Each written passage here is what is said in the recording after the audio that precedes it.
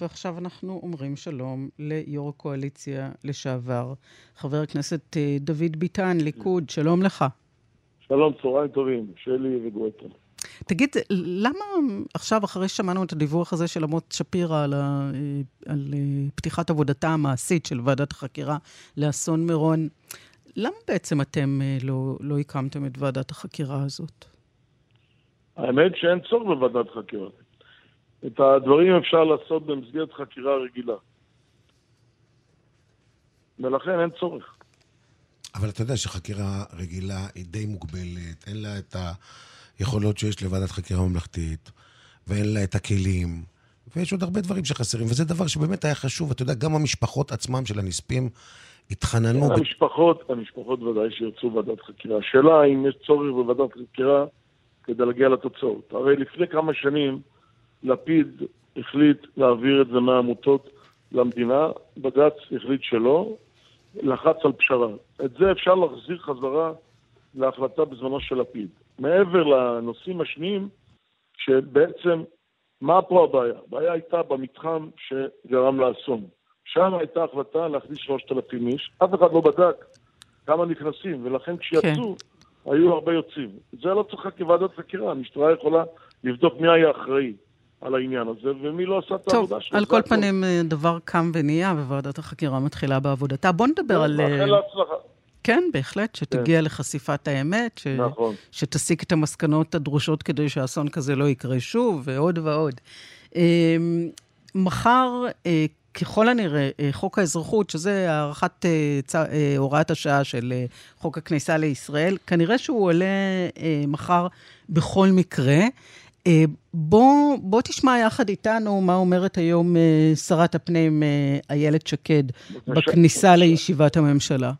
חוק האזרחות יעלה מחר כלשונו, הוראת השעה פוקעת ביום שלישי, לכן זה צריך לעלות מחר. גם ראשי האופוזיציה ראו את חוות הדעת של השב"כ לפני פחות מחודש, והבינו על סמך חוות הדעת הזו שהחוק חייב לעבור. אני לא מאמינה שהם ישנו את דעתם. נו, אז איך אתם הולכים להצביע מחר, דוד ביטן? קודם כל הם צריכים להגיד אם הם הבטיחו הבטחות נוספות לרע"מ ולמרץ, על מנת שישנו את הצבעתם. זה דבר שמחויב במציאות. לא הבנתי, איך זה קשור להצבעה של הליכוד? זה קשור, מכיוון שפתאום העלו מחר בבוקר בוועדת חוץ וביטחון דיון על העניין הזה. לא סתם מעלים. אז שיגידו אם הם הבטיחו הבטחות. כי אם יש בעיה עם ביטחון המדינה, ברגע שאתה מבטיח עוד הבטחות, אז אתה בעצם פוגע בביטחון המדינה. אבל זה אתם שגורמים להם להבטיח. אבל זה אתם שגורמים להם להבטיח הבטחות, כי אתם אומרים אנחנו לא נצביע בעד להאריך את חוק האזרחות. כל דבר אנחנו אשמים. לא, אני שואל. אז אני אומר, הם הקימו את הממשלה הזאת עם מרץ ועבודה ורע"מ, ובתמיכה של הרשימה המשותפת מבחוץ, ועכשיו הם בוכים למה הם לא יכולים להביא חוק. כן, אבל עזוב אותם, בוא נדבר עליכם. זה תשמע לך הגיוני שאתם, שכל שנה באופן אוטומטי הצבעתם בעד הארכת תוקף החוק, בגלל שזאת הייתה הארכת גורמים ביטחוניים. אני לא נכנסת פה לגופו של עניין, אני נגד החוק הזה, אבל לא קשור, אני מדברת עליכם. נראה לכם הגיוני שכדי להכניס אצבע בעין, לעצמכם בעצם, תצביעו נגד חוק שאתם כל כך מאמינים בו? בואי נסביר את הדברים. קודם כל, מי שמכניס אצבע לעין כרגע, זה רע"מ, העבודה ומרץ לימינה. בסדר, נראיין אותם, נשאל אותם. אני שואלת אותך כליכודניק. אני אומר גם, אנחנו לא מכניסים אצבע לעין לאף אחד. אנחנו אומרים, במצב מאוד פשוט. גם אם אנחנו נצביע נגד, אוקיי? אפשר תמיד להעלות את זה מחדש, תוך יומיים. את יודעת, את זה היית בכנסת. נו, אז למה להצביע נגד? רגע, הם לא מדברים איתנו. הם לא מדברים עם האופוזיציה שאנחנו נהיה בעד. הם מדברים עם רע"מ בלבד. לא נכון. הם פונים אליכם בלי הפסקה. מה שאתה אומר זה שהם פונים רק דרך אמצעי התקשורת, ולא מדברים איתכם כמו בני אדם. אצלנו הם לא פונים. אף אחד לא דיבר עם אף אחד בליכוד על הצורך להצביע בעד החוק הזה? לא, אנחנו אמרנו, אתם רוצים אותנו, תנו לנו התחייבות לקדם את חוק ההגירה, שהיום יש לו רוב בכנסת, בגלל שיש רוב ימני. הם לא מוכנים לזה. כן, אבל אתה יודע, כל כך הרבה שנים נתניהו ראש ממשלה, והוא לא קידם את חוק ההגירה. זה קצת מגוחך שעכשיו פתאום דחוף לו להעביר את חוק ההגירה. זה לא מגוחך בכלל. עד היום לא היה רוב לימין בכנסת, היום יש רוב כזה, ולכן היום אפשר לקדם את החוק הזה. זה דבר ראשון. למה? היו כבר ממשלות ימין. לא בצורה הזו. היה ממשלה בתמיכה של איווט ליברמן, שהיה כל פעם מתעתע ומשנה את עמדתו. אני מדבר כרגע על ימין מלא. היום יש את זה. זה דבר ראשון. דבר שני, גם אם החוק הזה לא יעבור, זה יחייב את משרד הפנים לבדוק כל בקשה באופן פרטני, זה הכל. נכון, אתה צודק. לא בגלל זה ייכנסו עכשיו 15,000 פלסטינים למדינת. בזה אני מסכימה איתך. דבר נוסף, אתמול אמרתי גם בטלוויזיה, אין שום בעיה, איחוד משפחות גם לא חייב להיות בישראל, יכול להיות גם ברשות הפלסטינית. זה שאנשים מתחתנים עם מישהו מישראל, זה לא אומר שהאיחוד חייב להיות פה. אבל בוא נעזוב רגע את החוק הזה בצד, חבר הכנסת דוד ביטן. מה עוד קשר כדי להפיל את הקואליציה הזאת? אני אומר לך דבר מאוד פשוט. הם הקימו ממשלה כפי שהקימו. עכשיו הם אמרו, הממשלה הזאת היא ממשלת ימין, יש לנו פריטטים, יש לנו זכות וטו, רק הם שכחו דבר אחד, זכות הווטו הזאת לא קיימת בכנסת. בכנסת ח"כים מצביעים איך שהם מבינים, כל מפלגה בפני עצמה, אין זכות וטו לאף אחד. אז אתה רוצה, כן, כאופוזיציה עכשיו, שאנחנו, כל מה שקשור לימין אנחנו נעביר, וכל מה שקשור לשמאל הם יעבירו.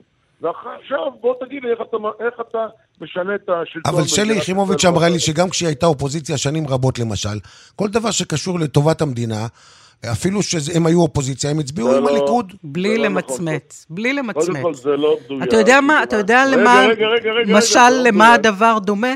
אם היו מעבירים חוק סופר, אתה יודע מה זה קרה? נגיד היה חוק להפללת צרכני זנות, שהביאה הממשלה, זה עבר בסוף כחוק ממשלתי, איילת שקד קידמה אותו, ותחשוב שאני כדי לתקוע אצבע בעין לממשלה, הייתי מצביעה נגד חוק שהוא בנפשי ובדמי. זה דבר שהוא לא הגיוני. רגע, לאט. קודם כל, אנחנו רק התחלנו את הכנסת הזאת, את המושב הזה, ואנחנו יהיו עוד חוקים שאנחנו נתמוך בהם ללא שום בעיה. עכשיו הגיע חוק שהוא בעצם גורם לממשלה הזאת להיראות, אני לא יודע כבר איך להגיד לך. הם אמרו כל הזמן, אנחנו ממשלת ימין, אז תצביעו, תעשו את זה. למה? לא, מתי הם אמרו שהם ממשלת ימין? ואני מזכיר לה של... אבל חבר הכנסת ביטן, הם לא אמרו אף פעם, הם אמרו שהם ממשלת שינוי. הם אמרו שהם ממשלת שינוי, לא אמרו שהם ממשלת ימין. יש בהם שמאל, מרכז וימין. באמת, גואטה, בחייך. מה? אמר את זה בנט, אמרה את זה שקד, אמר את זה... שמה, שהממשלה עכשיו זו ממשלת ימין? לא, ממשלה עם רוב ימני, הרבה יותר ימנית מהממשלה שהייתה. הם אמרו את זה. עכשיו הגיע החוק הראשון. כבר רואים שמי שבעצם עושה את הבעיות, זה בעצם השמאל. לחברים ימין. אז אתה רוצה שאנחנו בכל פעם שזה יעלה, אנחנו נוציא להם את ההרמונים מהאש. נו בחייך, קודם כל, שהם יגידו מה הם מצביעים. ואנחנו עוד לא קיבלנו החלטה. מחר הסיעה תתכנס, תקבל החלטה בעניין. אוקיי, אז זה עוד לא סופי. זה עוד לא סופי. זה נכון. כלומר, יכול להיות... לא, אני... אז אין עם זה שום בעיה כרגע. אבל רגע, כלומר, כן יש אפשרות עדיין, נכון לשעה הזאת, שאתם תצביעו בעד החוק. יש אפשרות בתנאי שהם יראו לנו שהם מוכנים ללכת לקראת חוק יסוד ההגירה, זה דבר ראשון.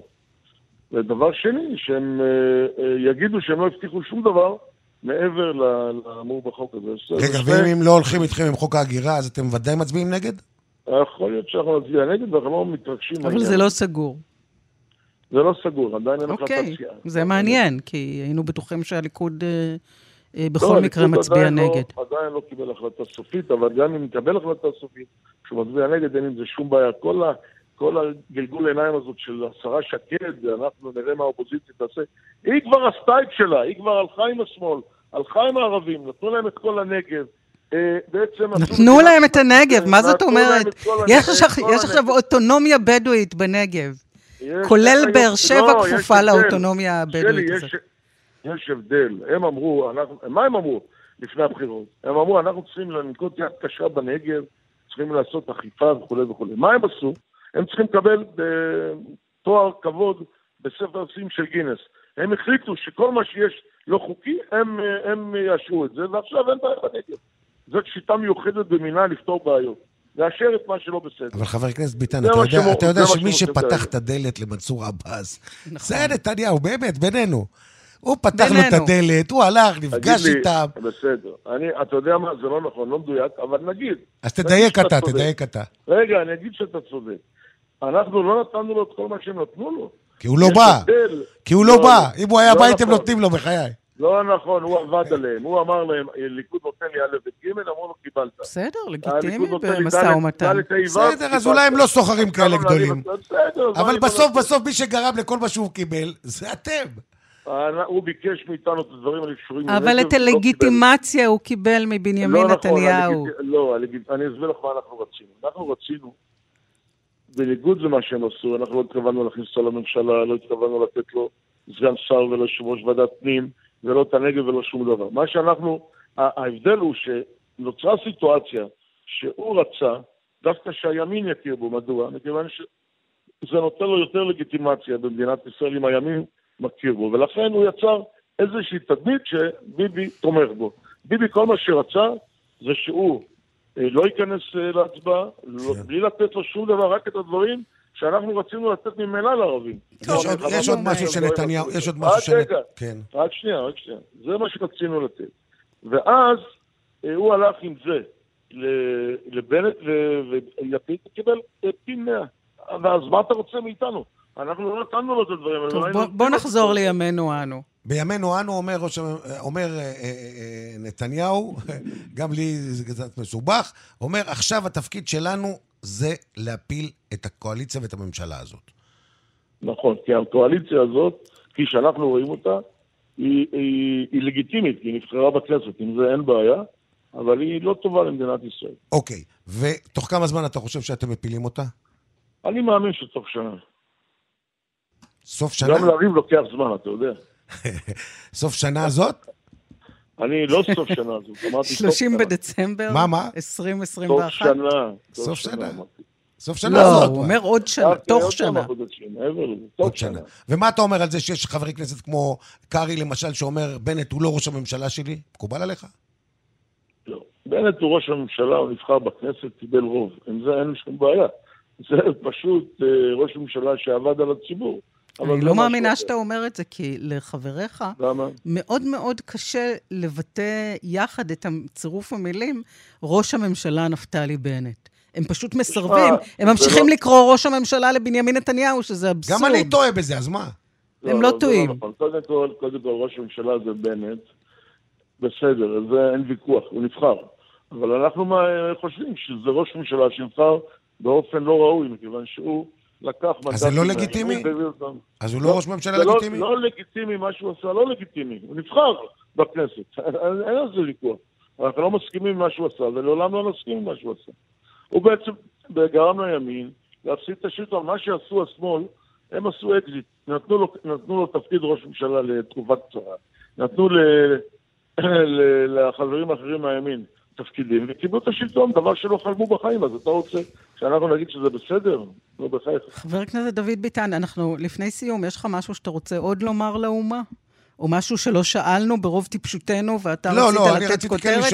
אבל רגע, חכה. לא, מה יש לי להגיד לאומה? מה, אני הולך להיות ראש הממשלה? יש שאלה שלא שאלנו, חשובה? לא, זה קשור לשאלה הזאת. אתה בעד פריימריס לרשות התנועה? לא בעד פריימריס? כרגע לא. לא? עד מתי? שיהיה בחירות לכנסת, נעשה פריימריס. ואז אתה תתמודד לרשות התנועה? אני? כן. מה פתאום? איזה תשובה חד משמעית, מה הולך פה? למה מה פתאום? יש לך אהדה עצומה בליכוד. מה זה שייך יש לי אהדה? זאת אומרת שאני חייב להיות ראש ממשלה, מה פתאום? ומי המועמד המועדף עליך אחרי נתניהו? אני לא אומר את זה. אני אומר, יש לי זמן, למה אני צריך למהר? כי אתה יודע שר האוצר לשעבר, ישראל כץ, אמר בפגוש את העיתונות, שאם היו נותנים לו, היו מביאים למרכז, ככה לבחירות מהירות, מי יכול להרכיב ממשלה, אם היו בוחרים לו, הייתה ממשלת ליכוד וימין. קודם כל זה נכון, שאם היו מביאים את זה למרכז, הוא היה נפתח. ישראל כץ, אתה באמת חושב שהוא הכי חזק במרכז? אני אומר במרכז הוא הכי חזק, כן, אבל פה נשאלת השאלה, אם נתניהו היה מוותר למישהו מהליכוד, האם הייתה ממשלת ליכוד? אני אומר לך שלא. מכיוון שכל ההסכמים האלה, ההסכם העקרוני של בנט, גדעון סער איווט ולפיד היה עוד לפני הבחירות, ולכן היו ממציאים המצאות למה לא נותנים למישהו מהליכוד, למרות שנתניהו... אבל חבר הכנסת ביטן, ניר ברקת הוציא סקר שאם הוא מתמודד בפריימריס, הוא לוקח מקום ראשון בליכוד. ניר ברקת, זה נכון, שבסקרים הוא מוביל במתפקדים. אנחנו דיברנו עכשיו על המרכז, לא על המתפקדים. במרכז, אם זה מגיע, אני חושב שישראל כץ נבחר, כרגע. טוב. חבר הכנסת דוד ביטן, ליכוד, תודה רבה לך. תודה רבה לך. שלום, שלום.